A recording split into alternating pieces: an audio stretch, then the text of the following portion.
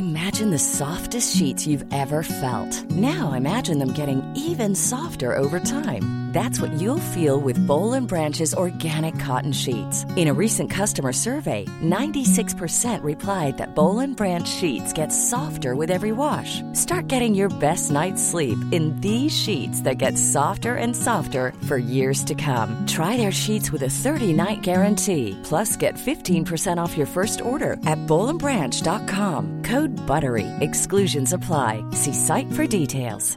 There's never been a faster or easier way to start your weight loss journey than with PlushCare.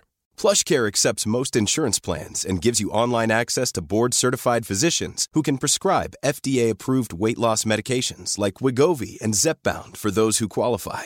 Take charge of your health and speak with a board-certified physician about a weight loss plan that's right for you. Get started today at plushcare.com/weight-loss. That's plushcare.com/weight-loss. plushcare.com/weight-loss. Great to have you with us this Tuesday afternoon on Late Lunch. Lots of guests for you to meet over the next couple of hours. And of course, we have our 2 on Tuesday and Top 5 countdown as well. And I have some lovely giveaways for you this afternoon. But let me throw a few facts at you to begin the show today. We are in Ireland, the joint 4th highest user of cocaine in the world. They say the country's awash with it. It's no longer an urban phenomenon, but right across the board and all demographics and all ages. Those are damning, statistics and points I make there. And I'm delighted to welcome back to the show someone who's been talking about it for years and years. She's an addiction counsellor, an author, and I really love her. Marie Byrne, great to see you again on Late Lunch. Thanks, Jerry. It's great to be here. Well, great to be here it is indeed. But when I say those things there, and you've been commenting on this, and one thing you've said recently which caught my attention, you say we're a country in denial. What do you mean by that? Who's in denial?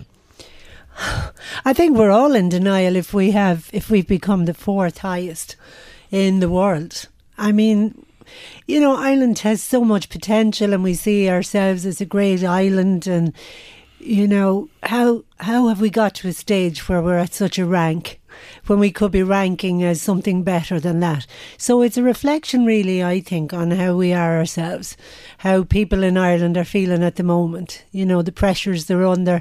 Not saying that that's an excuse to use, but I'm just saying if you see that potential and that high use of drug use in the country, then there's a lot of people very unhappy here, and a lot of families that are very broken, I think, at the moment from drug use. And Marie, you hear about cocaine and people will say, it's recreational, I can take it or leave it, it's no harm, it gives me a bit of a kick. I'm not addicted. Yeah, of course. If I was selling it, I would say exactly the same things. And it makes your hair grow again. You could say anything to sell drugs. You must remember that it's the second biggest trade in the world and the arms trade is the first. So you're talking about billions, trillions of dollars and euros that go into this trade. So it's a quick way of making money for some. And of course, in the end, you can see now from what happens even to the cartels, they never really get away with it in the end. And there's too much death and destruction around themselves for the money that they make. They can't actually go anywhere freely. So nobody wins when you allow it to grow. But I also think that, successive governments as well, and I'm not blaming all of what they do, but they have consistently debated about legalisation. I'm not getting into that on a bit because I find it a waste of time, but it has given people the impression there's a safe way of using. And as you said there, people say it doesn't do any harm, but if you want to know whether it does any harm, ask people, would they drink gasoline? Ask them, would they drink ammonia? Ask them, would they drink weed killer? Because that is how the cocaine is extracted from the coca leaves. So if you can say that that is in any way good for you, you are definitely in denial, because that's how it's made. And you have seen the upshot of this. At the end of the day, you said there's an unhappiness underlying this you feel in the country. And that unhappiness is wrought on users, on their families, on dealers, and across the board. Yeah, nobody wins in the end. And, you know, the big cartels obviously buy their way through countries, you know, and they pick people in positions of power and they put funding into things, and that's how they buy their way in. And if money wasn't handled by some businesses and some financial businesses, then it would be harder for them to work. But it's happening, because otherwise we wouldn't have any drug use problems in our country. But I think, you know, what we need to look at really is how do we decrease that? Why are people in positions of, whether it's management or working in any type of position, why are they using in the first place? Why is it that people who don't use feel that they can't fit in, for instance, with managers in companies who may be using? So why do they feel that they may not be promoted if they're not with the in-group? Is that a reality in business? It is a reality, you know. I mean, nowadays people are using... I'm not criticising the people who use, don't get me wrong. I'm just saying that there is a denial of how it's actually destructive to them, to their families, to the workplace. And so I've met many people who don't use, who feel that they're not inside the group who do use. And we get this in any job position. They're afraid not to be part of the group. And that comes back down to our self-esteem. And you have to ask yourself then, is that company really the place to be? Because it's going to have problems anyway in the end. I'm shocked. Are you surprised I'm shocked? I suppose I am, really, Jerry. So I don't mean it in a flippant way, but I say that. I know that. But I know that you're dead serious. You're dead in earnest here. But I think it's very practical. Drug use is a practical negative effect on people and on workplaces and environments, and it's very controlling. I remember being on a programme, it's a couple of years ago, and I asked a particular politician, did he use drugs? And on the programme he said, mind your own, it's none of your business. And that was live, and I was thinking, does nobody else think that that's incredible, that you can have someone in a position of power that when you ask them if they use drugs, they say it's none of your business? When they're elected representatives for the country, I mean, we have put people into power to make decisions, to make our country healthy, to provide homes for people, reduce the suicide in Ireland from drug use, you know, provide resources to policing, and to provide help for parents who are struggling out there with teenagers. And they don't feel very supported at the moment. So I think we're entitled to ask, what are people doing? Indeed you are, and we all are, because we elect them, as you say, and we rely on them. They're in positions of responsibility. What is the answer to this? I know, look, we're not coming down the legalisation route. I saw a debate about that recently, and I don't know where that's going, to be honest with you. But yeah, I think you're right. In the meantime, what can be done in the immediate term to reduce our, you know, we're fourth highest in the world. How can we get down that league table? It's unusual because people want to get to the top of league tables. How do we get down that? How do we make the change? What's needed? I think what you do, first of all, you have to have a commitment from the top down that they're going to supply resources to people who are ordinary people like you or I, who are, you're working every day and you need support. You're trying to bring up families, you're trying to bring them up safely, that they have the facilities and the support there to do that in the drug age. I'm inundated with families who are asking me, and teachers, what do I do if somebody's using in my home? What do I do? Because at the end of the day, the biggest intervention tool are the parents. That is the answer. They are the superpowers in this country. They just don't know it. And they've kind of lost their confidence in themselves and handed over a lot of power, I think, in many cases, to people who appear to be in positions of power. And I think it goes back to ordinary people learning, what do I do? So, for instance, on a small level, bringing it down to grass levels, if you have a suspicion that somebody is using, like somebody would come in to me and say, I'm not sure if my child's doing it, you know, their behaviour has changed, they're more angry and that. Well, it could be teenage years, you know, hormones. But if it's a consistent thing that their behaviour is off in some way, that their friends look like they're using, or you've heard rumours and you think they're the bad kids and your child's the good child. It's not about bad or good. It's that if your child is with people who are using, they will conform, absolutely, to that group. Because it's group identity. Yes. Well, it's just teens. And we've all done it in some way. And that's why football teams and things like that can be good, or a golf team or something, because you have a group of people that you fit in with and you identify with. So how do you empower those parents? What do those parents need? They need they don't need all the mixed messages they're getting at the moment of whether we should do, and I'm not going down the legalisation thing, whether we should legalise or not legalise. It's not even about that anymore. It's about the fact that if you take cocaine and it's something that's been mixed up with ammonia and gasoline, it's going to have a really hell of a bad effect on whoever's using it. And it affects their heart, it affects the brain, it affects the organs, and it changes their personality because it affects the brain. So you have to take it really serious for a start.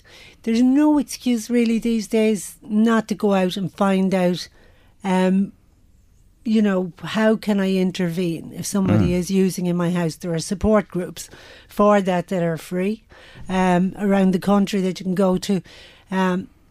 But what the problem with it is that there's a denial.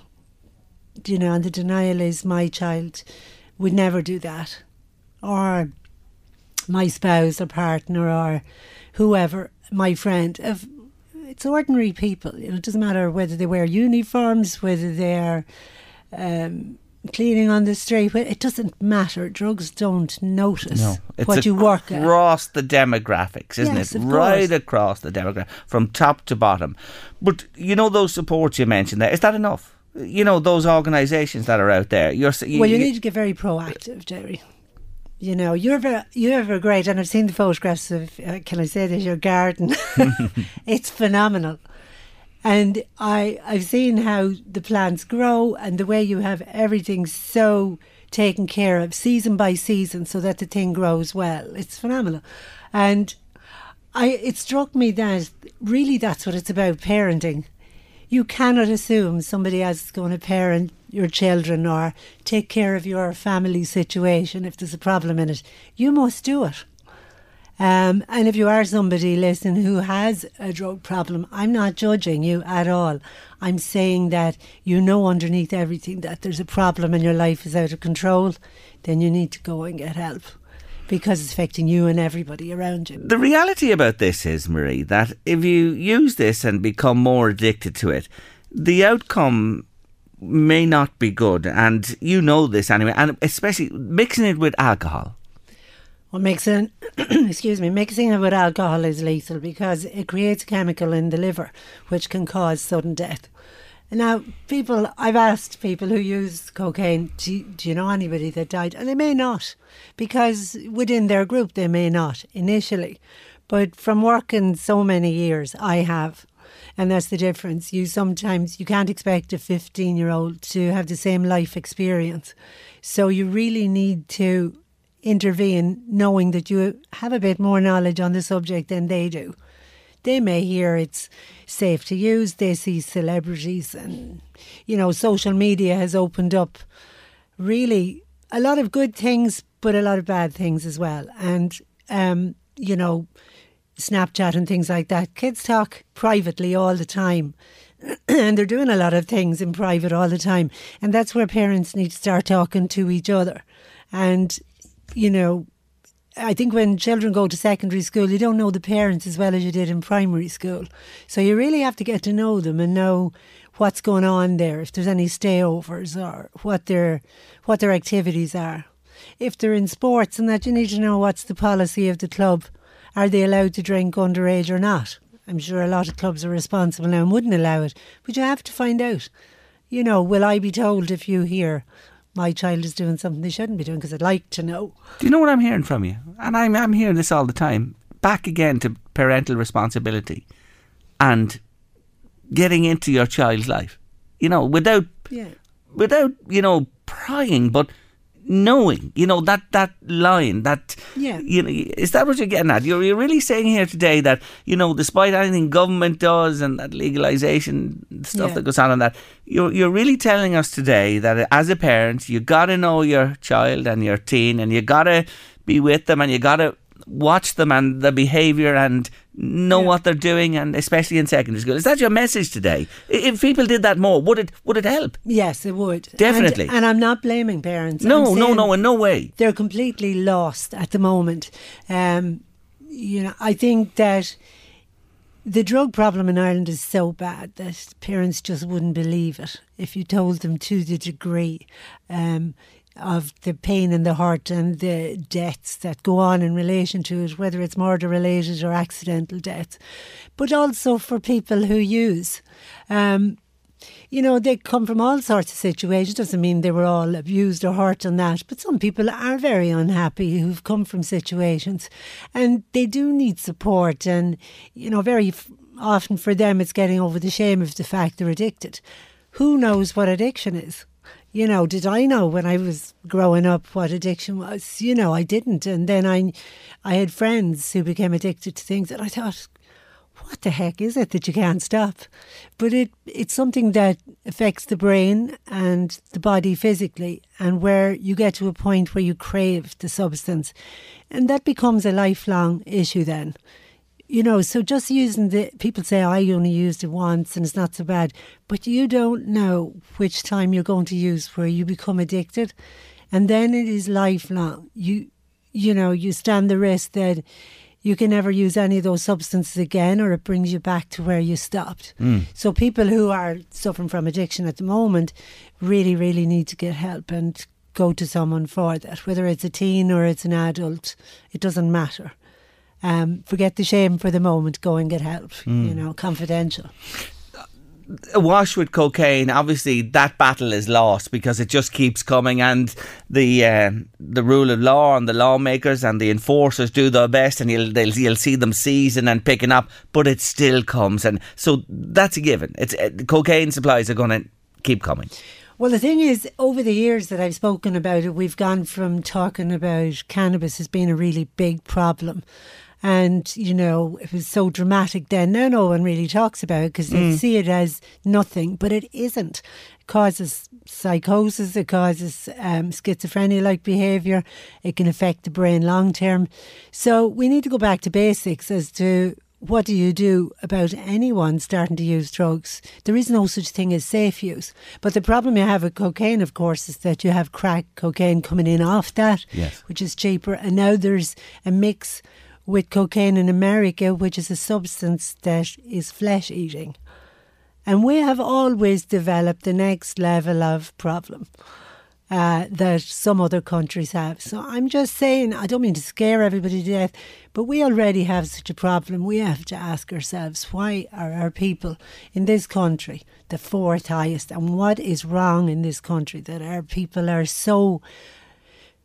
have to use substances to be happy that can do so much damage. How miserable are we? Yeah, that's the other thing I take from it. When you talk about wrong. This, that there's something underlying there as well that really has to be addressed and got at. I was just reading in an article you contributed to recently, €80 for a gram of cocaine. Now you're talking to somebody... Well, I have to say, I've never, ever taken a drug in my life. That's not to say from the pharmacy. I run there when there's the slightest ailment on me or whatever. That's a different issue. But, €80 a plus for a gram. If you get in on this, it's going to be very costly, isn't it? Oh, very expensive. And at a time when interest rates are going up on mortgages, I can tell you it's a huge problem for people, how they're going to fund their habit, and that becomes a big issue. It can put pressure on a family. They can lose their homes if they can't deal with the addiction that's in front of them. Also for young people, you'll ask them, do you sell some, or how are you managing this? Now maybe they have been given a lot of money from at home, or they share money with friends, but some of them will say, no, I don't sell, I just get a bit extra and I just sell it to my friends, and they don't see it as dealing. But they it just is. think I'm selling to my mates. But it is, It Dean. is, yes, of course it is. But they don't see it that way. They just say, I'm only selling to my mates. I don't go out in the street and sell it. By the way, But it I is. take a pint. I'm just after thinking there because they'll be on to me saying, you take a pint, you take a drug, you take alcohol. I meant, the other stuff. I do take a drink and I enjoy drink in moderation from time to time, I have to say. But coming back to the big question, in denial, where you and I started, how do we get away from that? Who needs to lead us away from being in denial to accepting what it is and dealing with it? Well, it's a combination of pillars, I suppose, and one of them is, obviously, if there is an incentive there from the leadership in the country, if they make a stand like Sweden did many years ago when the people demanded that we become more restrictive about drugs, we stop giving mixed messages about everything, safe use or what use. There's no such thing. It's rubbish. I have never in my life seen someone become better or be a better person because they were using drugs. Never. If I did, I'd tell you for sure. And I worked all over the world, Australia and Brazil and everywhere. Never have I seen it. So I think we need to get real about and stop fluffing about safe use of cocaine and party use. It is what it is. It's made from solvents. It's cleaned with gasoline. It's toxic. And that's what it is. They're not going around chewing coca leaves here. They're using something that was washed down with solvents.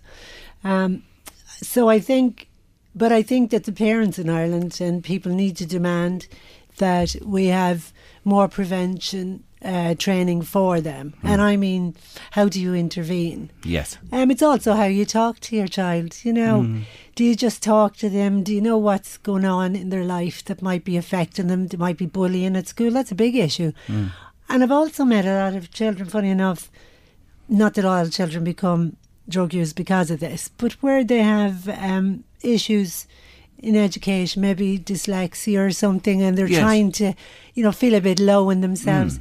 And cope all with these things pressures. And they're all out there as well. Look, I have to leave it there for today. It's great to see you again. Keep on doing what you're doing, writing, talking about this, working at it as well. And just to mention Marie's book, this is a fantastic book. It's called Angel in the Marble, and it's a huge seller, and it's available right now across the country. It's also on ebook, so and it's on cheap ebooks as well. if you want It to is. buy it that way. Anyway, great to see you again. Keep doing what you're very doing. much. Thank you, Marie. Some of your comments subsequent to my conversation with the wonderful Marie Byrne about cocaine. Somebody there saying to me, a very interesting, thought-provoking but worrying conversation with Marie. Jerry, thanks indeed for that. Another one, what's frightening, Jerry, is how socially acceptable cocaine has become. And more often than not, people judge you more for not doing it rather than doing it. And Marie made that point as well, especially in the workplace context. That shocked me, to be honest with you, where if you're not in the cocaine circle, you're not in. And that is really, really concerning to contemplate that, I have to say. Well, I'd say my sidekick felt like kicking the can down the road. Did you? Did you feel like actually taking that can and kicking it from here to eternity? Did you? Throwing it through a window. Yeah. I did. I got thick with it towards the end. I actually did, and I'm not talking to it now. You wouldn't get thick with anything. Are you joking me? Anyway. Anyways, tell them what happened to you, because they probably are out there wondering, what are they going on about on Late Lunch today? Go on, tell them what happened. No matter what I buy, I just can't get the hang of a tin opener. Basic, that in a nutshell. So the other day I was making tuna sandwiches or tuna wraps for the kids. Yeah. And I took out the tuna, cans of tuna. They don't have a pull ring on it. Yes. Just took out the tin opener. Yeah. Tin opener wouldn't work for me. I'd put the tin opener on, and it'd the edge of it would pierce the tin. Yeah. And then it'd stop. And I'd turn the handle, but it wouldn't go anywhere. So I had to keep taking it out and then trying it again, and it'd pierce another little hole, and then nothing would happen. And then I'd take it out and I'd pierce another little hole. So by the end of it, the tin around the circumference was full of little holes dotted, but I still couldn't open the flipping thing. So I ended up getting a knife. And attacking nearly it. Killing me. Attacking it. Yeah, that's the word. She attacked it. She attacked it in. She really did. Yeah. I know what you're on about. You see, people will say, well, sure, there's ring pull tins, but not, you're right, tuna, salmon, certain tins of peas, other products are in tins that still don't have the ring pull on them. So you can get the tuna ring pull, but you probably pay about €2 extra for the package. Well, you can, but look at it. Anyway, there's lots of tins that are completely hermetically sealed. There are no ring pulls on them, and so we need the openers. Now, just Louise proof. Well, we're going to help you today. Late lunch listeners, we're going to help Louise, aren't we, today? I know you are. Anyway, the thing is, your opener is one of those old silver styled ones. It's a manual one. So you squeeze it, the little point in it makes a dent or a little hole in the tin, and then you turn the lever on the outside, and it travels round the tin, and ideally it should open the whole tin. Now, Louise brought me in the opener and showed it to me. You were saying maybe the little piercing thing is not sharp enough. Yeah, it's not. Do you sharpen a tin opener? I never heard of it. I never heard that in my life, to be honest with you. I just think it's gotched. I think you can just recycle it. But anyway. But I tried I showed you another one that I brought, and they don't work for me. Here's the other one. So Louise brought another one. Explain the mechanism on the other one. It's a more modern one, and you're meant to kind of put it sitting on the top in some way. And there's a little wheel on it. There's a little inner wheel, and you squeeze it, and the wheel is supposed to go around the inside of the can, and it opens the lid. Supposed to. And that doesn't work for you either. No. So. And at one stage, I think I even got thicker with it because I pierced it, and then whatever way I went to turn it, it turned the can upside down on top of me, so I was covered in tuna juice. Okay, well let's ask them, and then I'm gonna add to this story, folks. Have you a fail-proof can opener that Louise can use? Please, we are. Or do you use a sharp? Do you sharpen a tin opener? No, I don't think that old thing. No, but listen, just wait a minute. We're in 2023, not 1923. Hold on a minute, folks. It's not that. It's not an old one. It's. I would say it's still the one most people buy. Now, are you finished? Till I make the appeal on your behalf. Are you done? Are you done there? Till I make the appeal. Okay, I'll shut up now. Is there one that will work? Have you got a can opener?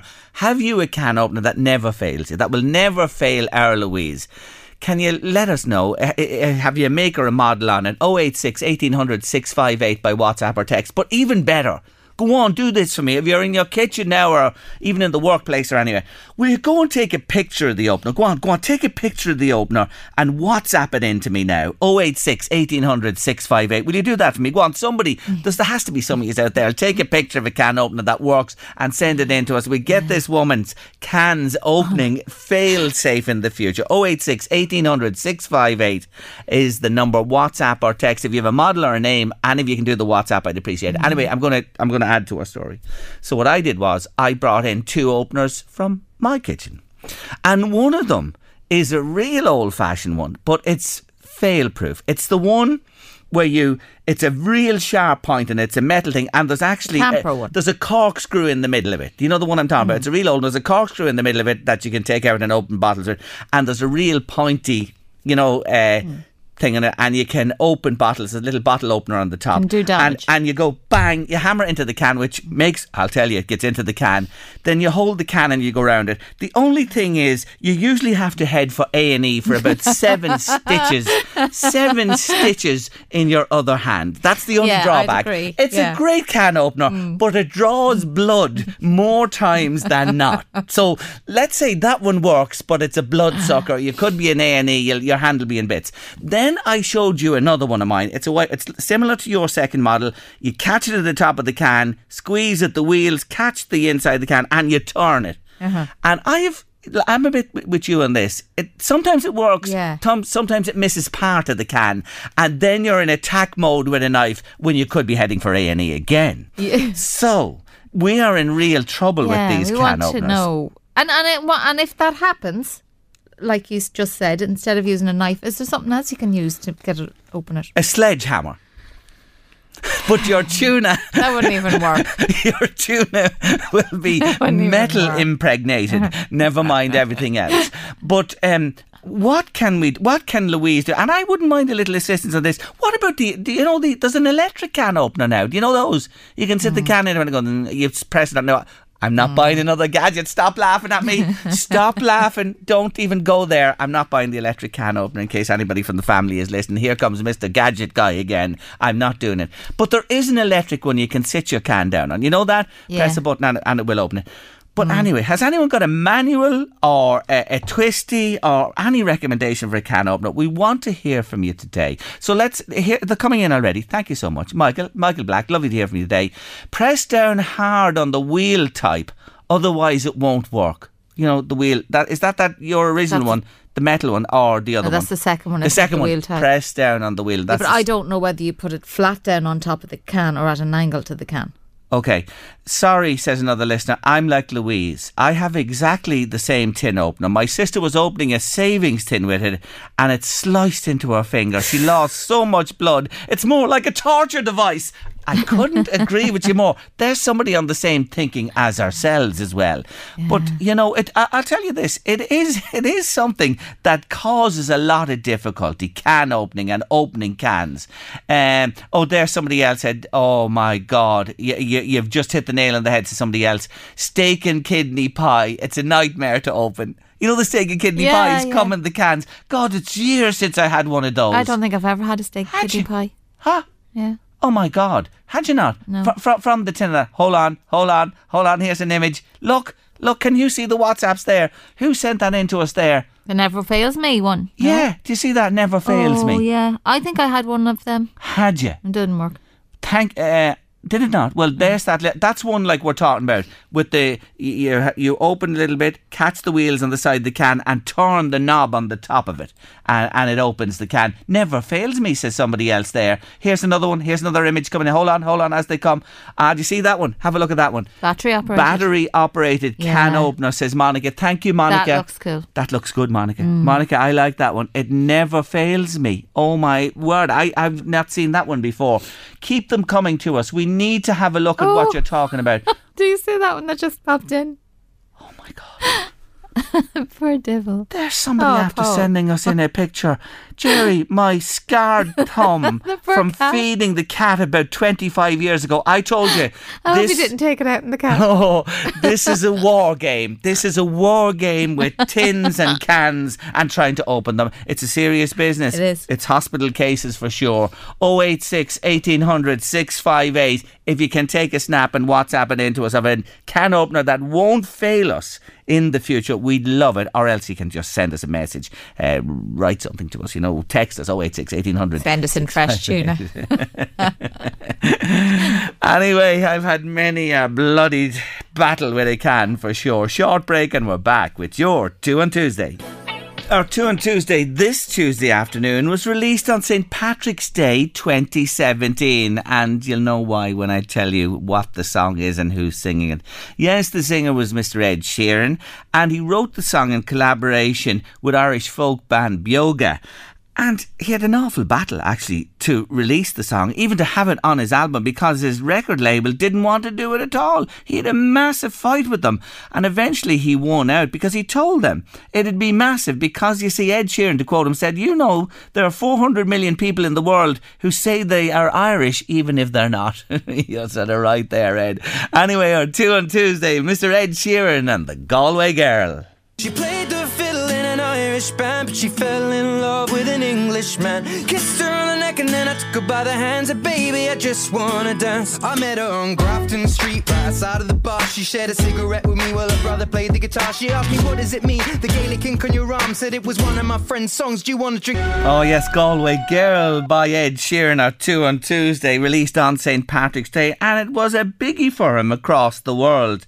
So you're thinking, what kept that song off the number one top spot? Well, this is a first for me with 2 on Tuesday, because the song that kept it off number one was a number one in the UK for 14 weeks in 2017. 2 billion streams on Spotify. Was the best selling song of the year by a mile. Selling, listen to this, 41.5 million copies worldwide. It was number one in 34 countries. Ed Sheeran must have been so disappointed, because the one that kept Galway Girl off the top of the charts was another Ed Sheeran. Here it is.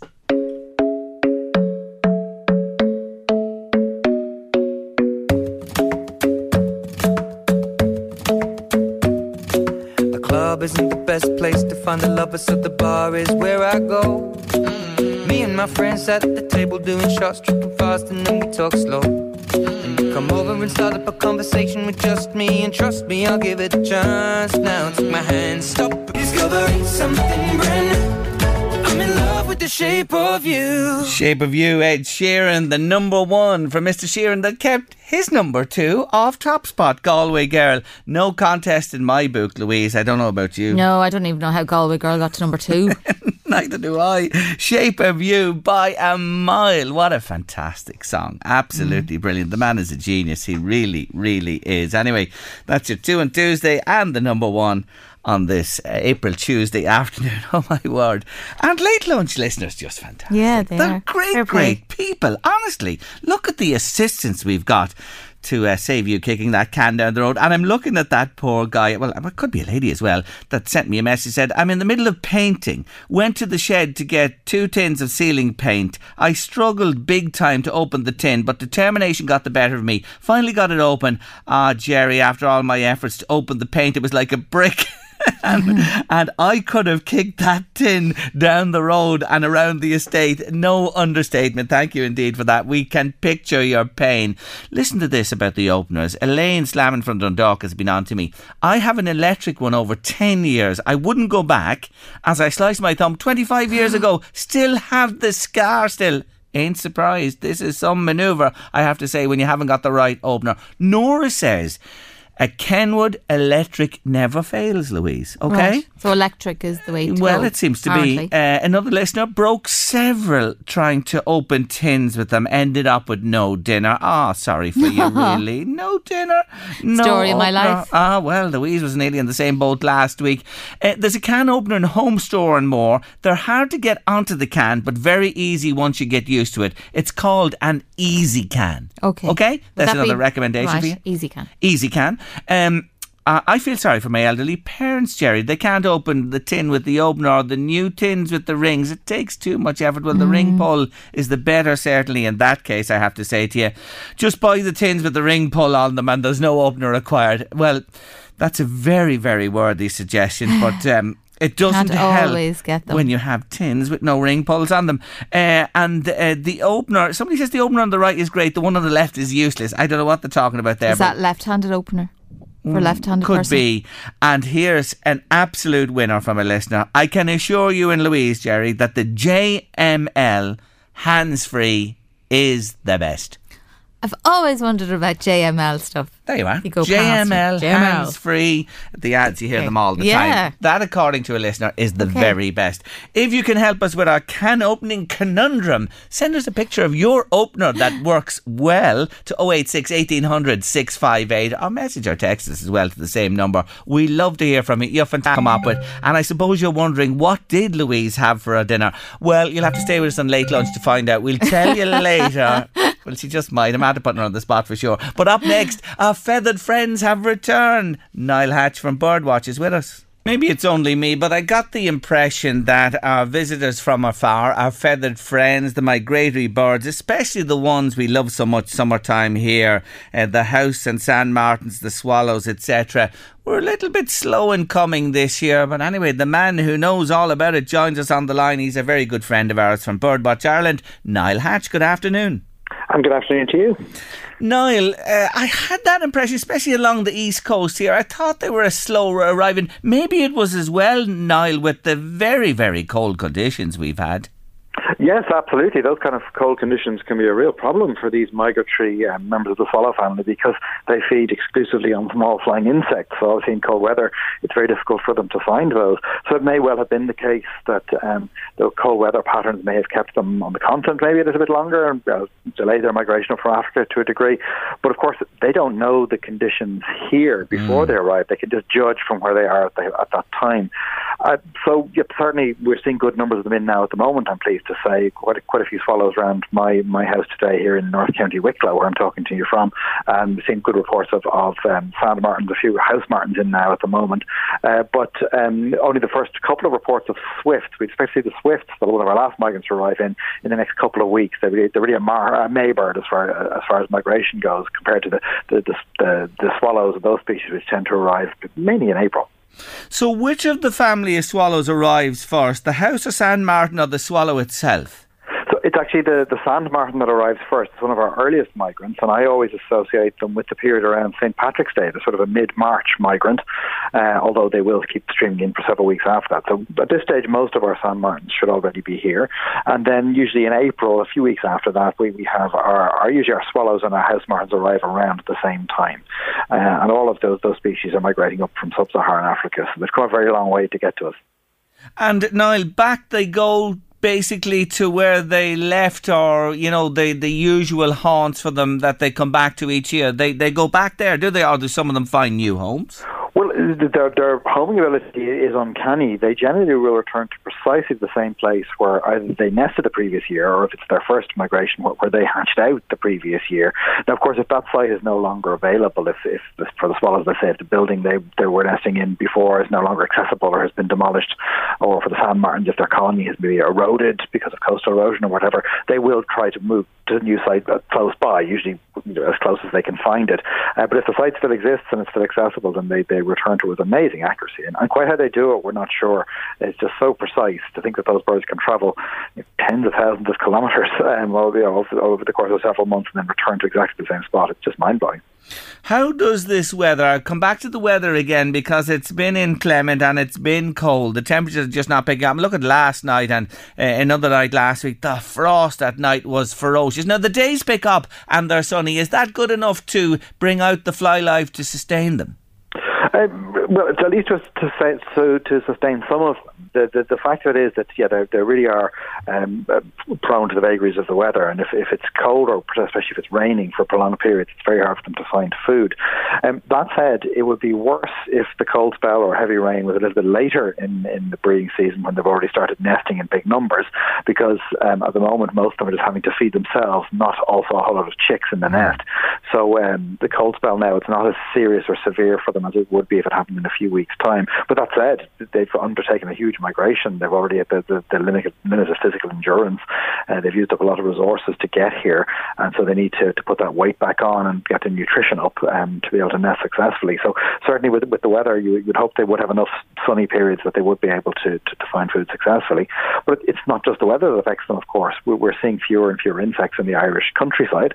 A big part of the reason for that, it's habitat destruction. We need people to respect things like the ban on hedge cutting at this time of year, because not alone does that protect the birds that are nesting there, but it protects the insects that are also breeding in those hedgerows, and that's food for the swallows and the other migrant birds that come to Ireland. So we need to do more to respect nature and to give space for it, I think, at this stage. You mentioned condition there, or weight. What do they weigh on average? It's tiny, isn't it, though, weight? Oh, yes. We're talking a bird that weighs maybe 25 grams, 30 grams, that kind of weight. Not a heavy bird by any means. Some even less than that. It depends on how well they've been feeding. So a very, very lightweight bird. And to think that they can travel those incredible different distances, it's really amazing. Something so small can endure so much. If you think of the journey they have to take, so these birds that are returning to Ireland now, the swallows, for example, they've come from the very south of the African continent. So to get here, they've had to fly all the way up across places like the Congolese rainforest. They've had to cross the entire Sahara Desert. They cross the Atlas Mountains, across the Mediterranean, then across the whole continent of Europe, and then across to Ireland, which is really amazing. And then when they breed here, they're going to have to do the whole migration again in reverse, get back down to Africa. And the sad fact is that most of those swallows don't survive that migration. Most of the young that leave us this autumn to head off to Africa will not return. It's really just the very fittest of the fit that actually survive and go on to breed themselves. Listeners saying, hi Jerry, I was in Portugal last week and the swallows were on their way to Ireland. All the locals were talking about this, that they were moving. And funny enough, I was in Rome before Easter and I noticed them there as well, much further south of course, Niall. But that's it, as you say there, they're making their way towards Ireland. That's right, absolutely. They're waiting all the time for that weather to be just right for them to move.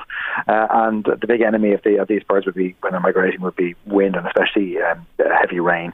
They make it very difficult for them to fly. As we said, cold weather, cold conditions mean that it's very hard for them to find food as well. They stop at night. They tend to sleep, often in reed beds, actually, strange as that may seem, that they will land there. And that's one thing that really separates the members of the swallow family from the swifts, which will be arriving with us soon. They never land. They stay flying no matter what the weather's like. I was in Sligo the weekend before last in Lough Arrow, and when I hadn't seen them here on the east coast where I am, God almighty, Niall, on the lake, and there were duck fly hatching. There were hundreds of swallows, on the surface, dipping, obviously feeding away. I was just curious, they're all congregated there because they know there's food. I take it then they just go back to where their sites are where they intend nesting when they're finished feeding. Oh yes, and they can travel long distances if it's worth it. So they'll travel many kilometres if they know of rich feeding, and they will be keeping an eye out for other swallows and other birds flying and moving in a way that indicates that they found food. They're very well attuned to that, especially at this time of year when the female swallows in particular, they need to take on lots of nutrition in their bodies so they can produce their eggs. And that takes quite a toll on a female bird's body. So she needs to get as much nutrition as possible, and those kind of flies, like when they appear in abundance like that, it's too good an opportunity for a bird like a swallow to pass up. There you are. So they will travel a distance to where they know the food sources are. Also heard the cuckoo then, that was around about the 15th of April. Locals were saying in Sligo they thought it was a little early. There's a sort of a range of a few weeks when you would expect cuckoos to turn up. That's more or less normal. Is it? Yeah. Anytime mid-April, you would expect them. Very occasionally, you get records as late as or as early as the end of March. But earlier than that, although reports do come in, often they turn out to be something else. So I'd say that's kind of par for the course. Is that the male bird that's calling there? Yes, with the cuckoo, that famous cuckoo song, they're saying its name, it's just the male that does that. That's his song to impress the females. He wants to attract in as many mates as he can get. Most birds at this time of year with the dawn chorus, they're singing also to defend a territory where they would nest. Cuckoos don't really care about that because, of course, they don't build their own nests. The female eventually lays her eggs in the nests of other birds. So all that male cares about for the first few weeks when he arrives, he wants to mate with as many females as possible, and that's his job done. Then he can take it easy for a few weeks before heading back down to Africa. The females, they stay around a bit longer. They're laying their eggs, but once that job is done, well, they don't have any further work to do by raising their brood. It's the unwitting foster parents that do that. And then what happens is the young cuckoos are the last to leave us. They'll be in the country for another month or so after their parents, who they never met, have left. And one of the great mysteries of the bird world is how those cuckoos who've never met their parents, don't even know that they're cuckoos or what a cuckoo is, how they know precisely where they should fly in Africa and how they should behave. It's all genetically coded, obviously, in their brain, but it's quite remarkable. It's one of the most intriguing mysteries of all. It really is. It's fascinating, and it's all, contained in the wild world, the natural world as well. What about corncrakes? Are corncrakes migratory, Niall? They are. They're strongly migratory, and it seems strange for a bird that normally when we encounter them here in Ireland, they're very reluctant to fly. They skulk around in the long grass, in rank vegetation. They run around, and they're very hard to see. But what they do is then they migrate after the breeding season. They migrate all the way to southern Africa. It's thought that many of the Irish, or at least the small remaining population of Irish corncrakes, probably migrate to somewhere like Angola, where it's very difficult to track them in the winter, and then they return. So it seems strange that a bird that doesn't look like it's really built for flight, built more for running on the land, is actually one of the longest distance migrants we have. And there's great hopes this year, again, just going back to Sligo. I know I'm harking on it for a moment, but again, I've heard over there that the bird has been heard, but it is making a revival in that county. It is, and it's good to see things like that happening, because the corncrake population in Ireland has been absolutely decimated in recent years. It's mainly due to habitat loss, this intensification of agriculture. Climate change has been having a big effect on them as well, because they're ground nesting birds. So when things like summer flooding happens, it destroys their eggs and the chicks. And they're short-lived birds. They only live for about 2 years. So if you get 2 bad breeding seasons in a row, the whole population is wiped out from an area. They always return to exactly the same spot where they themselves hatched out, just like the swallows do. We believe they do it by following the stars. They seem to plot their course using the night sky, which is quite amazing.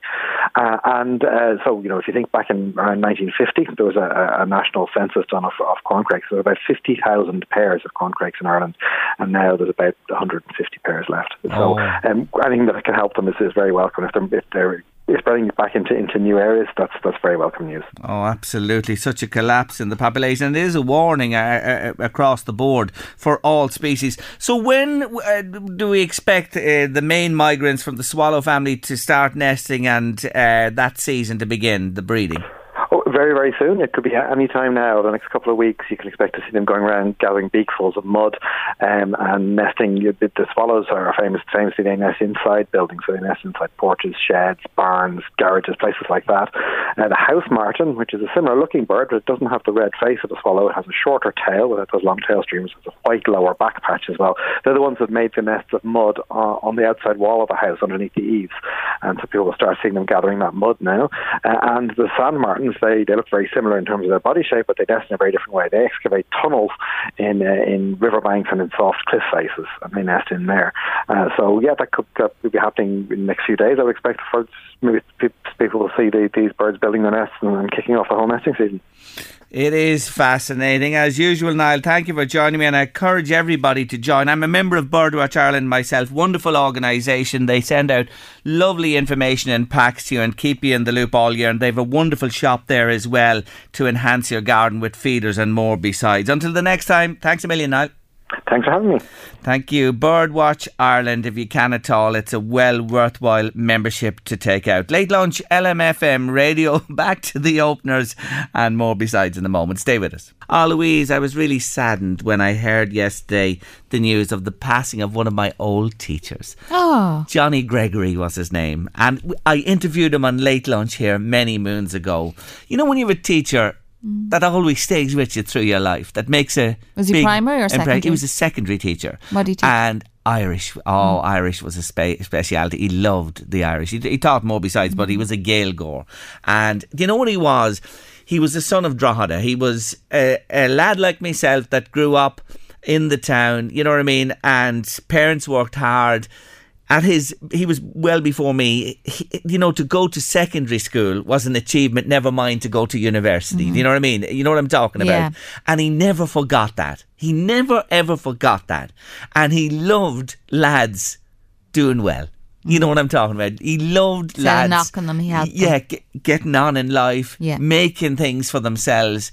And he was a lovely, lovely man, so he was. And teachers often make school, don't they? They do, and they make people. Yeah. And Johnny Gregory did that, and he lost his wife Bernie a few years ago, a lovely woman, and he survived by his 3 daughters, son-in-laws, grandchildren. I want to extend my sympathy to them all today. I'll never forget him. And I just saw the reaction to his passing last night. He was 91. Oh. And people, just the outpouring of love for him, summed up the man. He's gone but never will be forgotten, and he lives on through all the people he taught and pupils he taught in St. Joseph CBS over and I'm the sure years. some of those that he taught have gone on to be teachers, yes, and hopefully will have embraced his ethos. And on it goes forward. And on it goes. Yeshe Goreva Anam. And I say that with heartfelt sincerity in Irish. May he rest in peace. He was a lovely, lovely man. He really was. I think of Johnny and his family today. Back to the cuckoo. You know this, Corstown Bog. The cuckoo has been seen in Corstown in County Meath. Seen but not heard. Right. On foot of my conversation with Niall Hatch a few minutes ago. That could be the female. She doesn't go cuckoo. Isn't that funny? Yeah. It's the boy. He's calling. It's calling the women, you know. Normally it's the woman that makes the noise.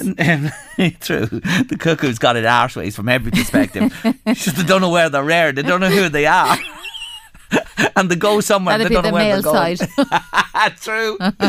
Come on, I have to stand up for the boys here. I just can't take that on the chin. Anyway, the openers. Did you see that one? Thank you so much for advising us, and especially our Louise. I'll have to go shopping now this weekend. The Moulinex, is that how you pronounce it? Moulinex Open Classic, it's called. A Moulinex Open Classic electric. Nolene says it never fails. Listen to this. Do you know how long she has it?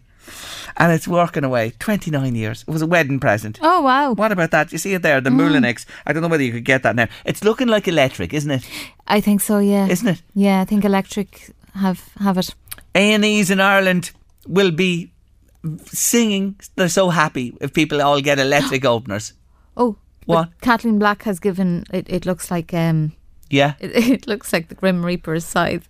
What is it? You know, it's a really old style tin opener. She's had it 40 years. Oh my God. Oh, but she said people just come to her to ask to open things. Hey, Kathleen. That's what you're talking about. That's what I brought in yesterday. Kathleen, I have one as well.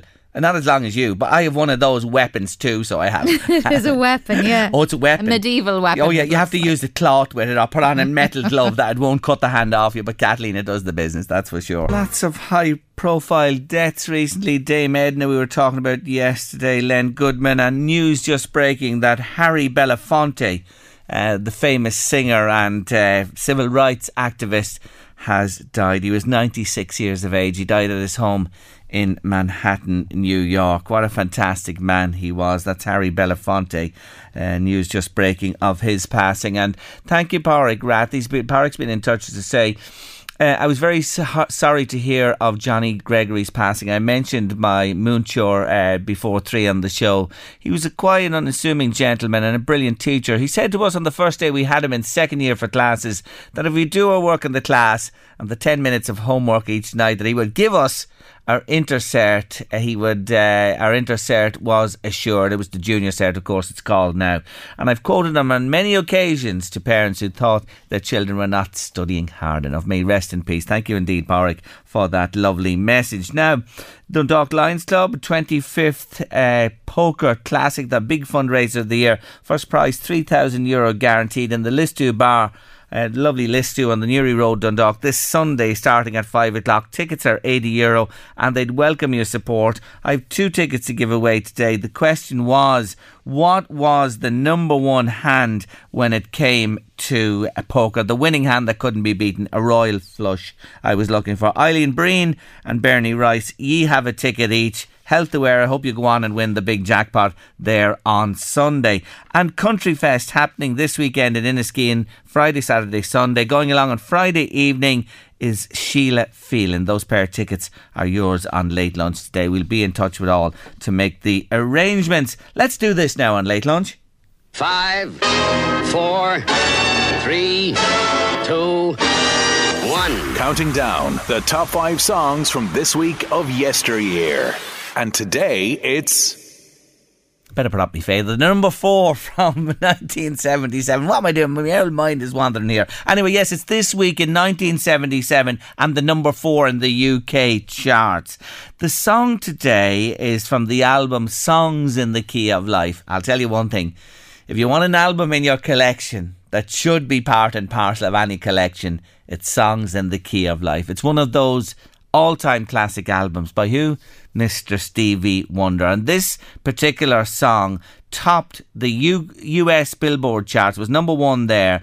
It reached number 2 in the UK singles, but this week it was actually down to number 4. The song was written in tribute to Duke Ellington, the influential jazz legend who died in 1974. And through the lyrics, if you listen, there's also mention of Count Basie, Glenn Miller, Louis Armstrong and Ella Fitzgerald. Yes, the number 4 from this week in 1977 from the album Songs in the Key of Life. It's Mr. Stevie Wonder and Sir Duke.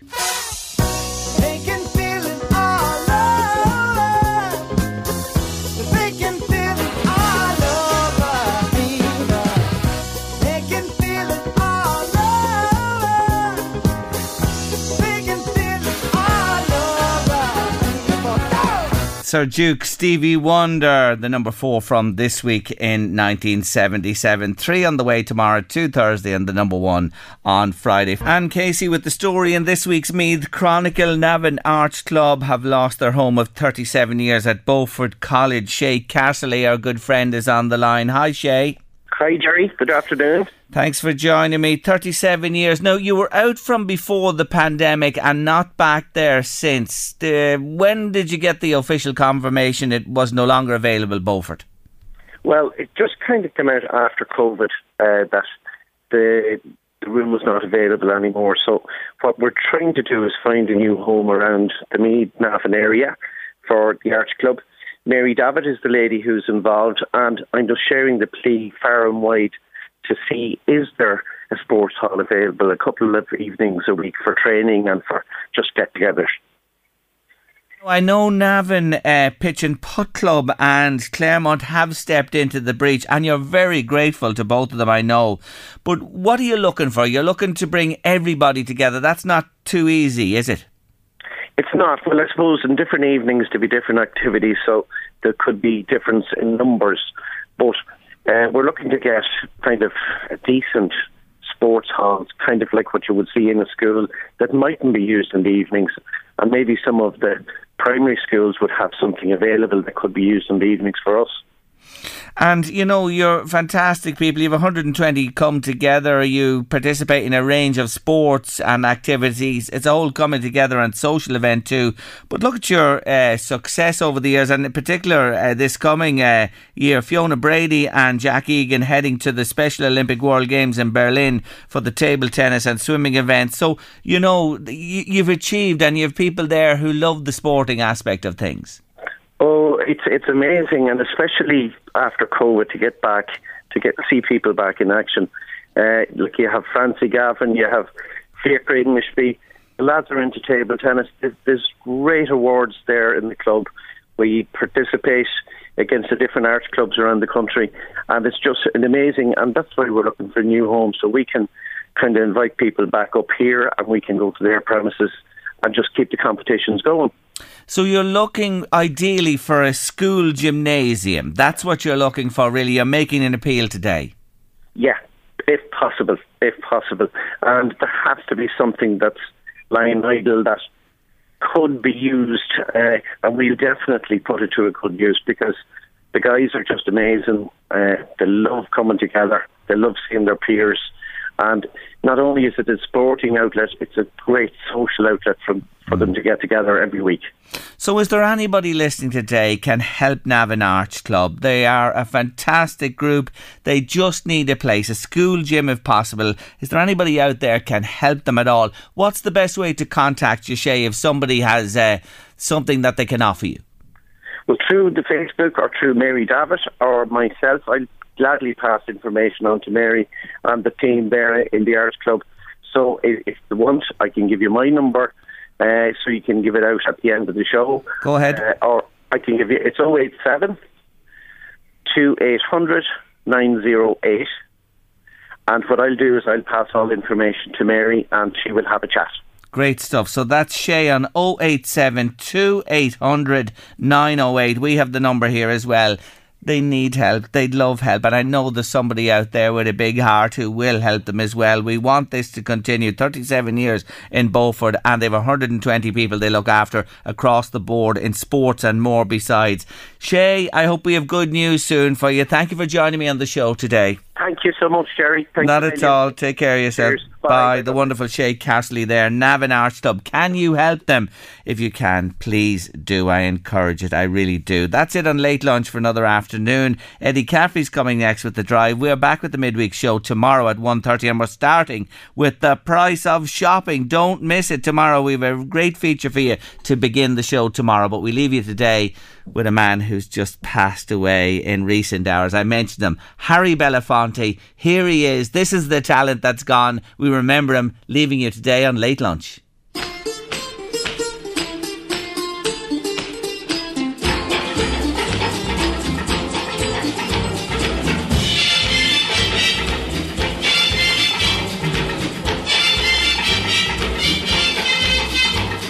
Shake, shake, shake, Sinora, shake your body liner. Shake, shake, shake, Sinora, shake it all the time. Work, work, work, Sinora, work your body liner. Ready to pop the question? The jewelers at BlueNile.com have got sparkle down to a science with beautiful lab-grown diamonds worthy of your most brilliant moments. Their lab-grown diamonds are independently graded and guaranteed identical to natural diamonds, and they're ready to ship to your door. Go to BlueNile.com and use promo code LISTEN to get $50 off your purchase of $500 or more. That's code LISTEN at BlueNile.com for $50 off. BlueNile.com, code LISTEN. Many of us have those stubborn pounds that seem impossible to lose, no matter how good we eat or how hard we work out. My solution is PlushCare. PlushCare is a leading telehealth provider with doctors who are there for you day and night to partner with you in your weight loss journey. They can prescribe FDA-approved weight loss medications like Wegovy and Zepbound for those who qualify. Plus, they accept most insurance plans. To get started, visit plushcare.com/weightloss. That's plushcare.com/weightloss. Imagine the softest sheets you've ever felt. Now imagine them getting even softer over time. That's what you'll feel with Boll & Branch's organic cotton sheets. In a recent customer survey, 96% replied that Boll & Branch sheets get softer with every wash. Start getting your best night's sleep in these sheets that get softer and softer for years to come. Try their sheets with a 30-night guarantee. Plus, get 15% off your first order at bollandbranch.com. Code BUTTERY. Exclusions apply. See site for details. When you need mealtime inspiration, it's worth shopping Kroger, where you'll find over 30,000 mouth-watering choices that excite your inner foodie. And no matter what tasty choice you make, you'll enjoy our everyday low prices, plus extra ways to save, like digital coupons worth over $600 each week. You can also save up to $1 off per gallon at the pump with fuel points. More savings and more inspiring flavors make shopping Kroger worth it every time. Kroger, fresh for everyone. Fuel restrictions apply.